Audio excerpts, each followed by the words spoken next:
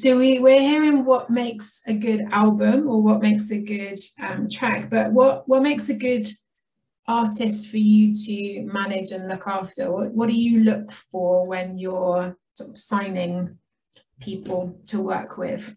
The first thing, I've 100% got to be into the music, because to me that'll do and never do, and that's so, you know, how anybody does or I do anything is how we do everything.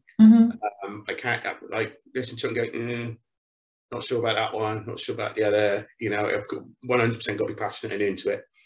Our values and our morals are kind of like personal codes of conduct and how we operate and how we have relationships with people, how we talk with people and things like they have to be 100% aligned. Yeah. And that's so I have no interest in people playing rock star and all of that. It's a big turn on. Divas. Yeah, divas. And I mean, I'm always good with some people, you know, I joke with them, like, oh, you're such a diva. And I always, oh, can I just get a little bit more of this? Like when I'm seeing videos of people in the, you know, one of my bands, Firekind, they're in the studio at the moment. And I'm like, oh, he's such a diva, you know, so there's going to be that kind of Mickey taking. Yeah. But no, just people have got to be nice and easy to work with and stuff. And, you know, just really, really wanting to graft. You know, some people will think that when you get a like PR agent or management, that you just don't have to do anything. That's wrong. You know, you can't just sit around waiting for these things to drop out of the sky. You have to make these things, because there's opportunities everywhere. You've got to make opportunities. You know, I see, you know, with what's going on in the world, you know, with the pandemic, I saw an opportunity. You know, it was like, right, this is what I'm doing. And yeah, and there's other people, you know, there's other people that have done the same as that in various walks of life. You know, I feel very, very fortunate, and my heart goes out to everybody that's been, you know, affected by COVID in one way or another, financially, personally, health-wise, whatever it is. I'm very fortunate that it enabled me that opportunity to, you know, to really get to work and really, you know, to strike, really.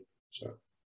Yeah, and it is about seizing the opportunity, and it's like you know, it's not what's happening to me, but almost like what can I do with what's happening? I saw. Dad said to me that, you know, he said you saw an opportunity to help other people, you know, to help your artists that were all sitting around, you know, and just like, well, what am I going to do to give them some more exposure and stuff, you know? And I mean, I work with a range of artists, you know, of different ages, and you know, and everybody's got a different experience, you know, of what's gone on and so on and so forth. And yeah, I mean, it's great. I love talking with them. I love talking with other bands. I love talking with other managers, people at labels, whatever it is, because, you know, there's a couple of things. One, if I'm the smartest one in the room, I'm in the wrong room. Yeah.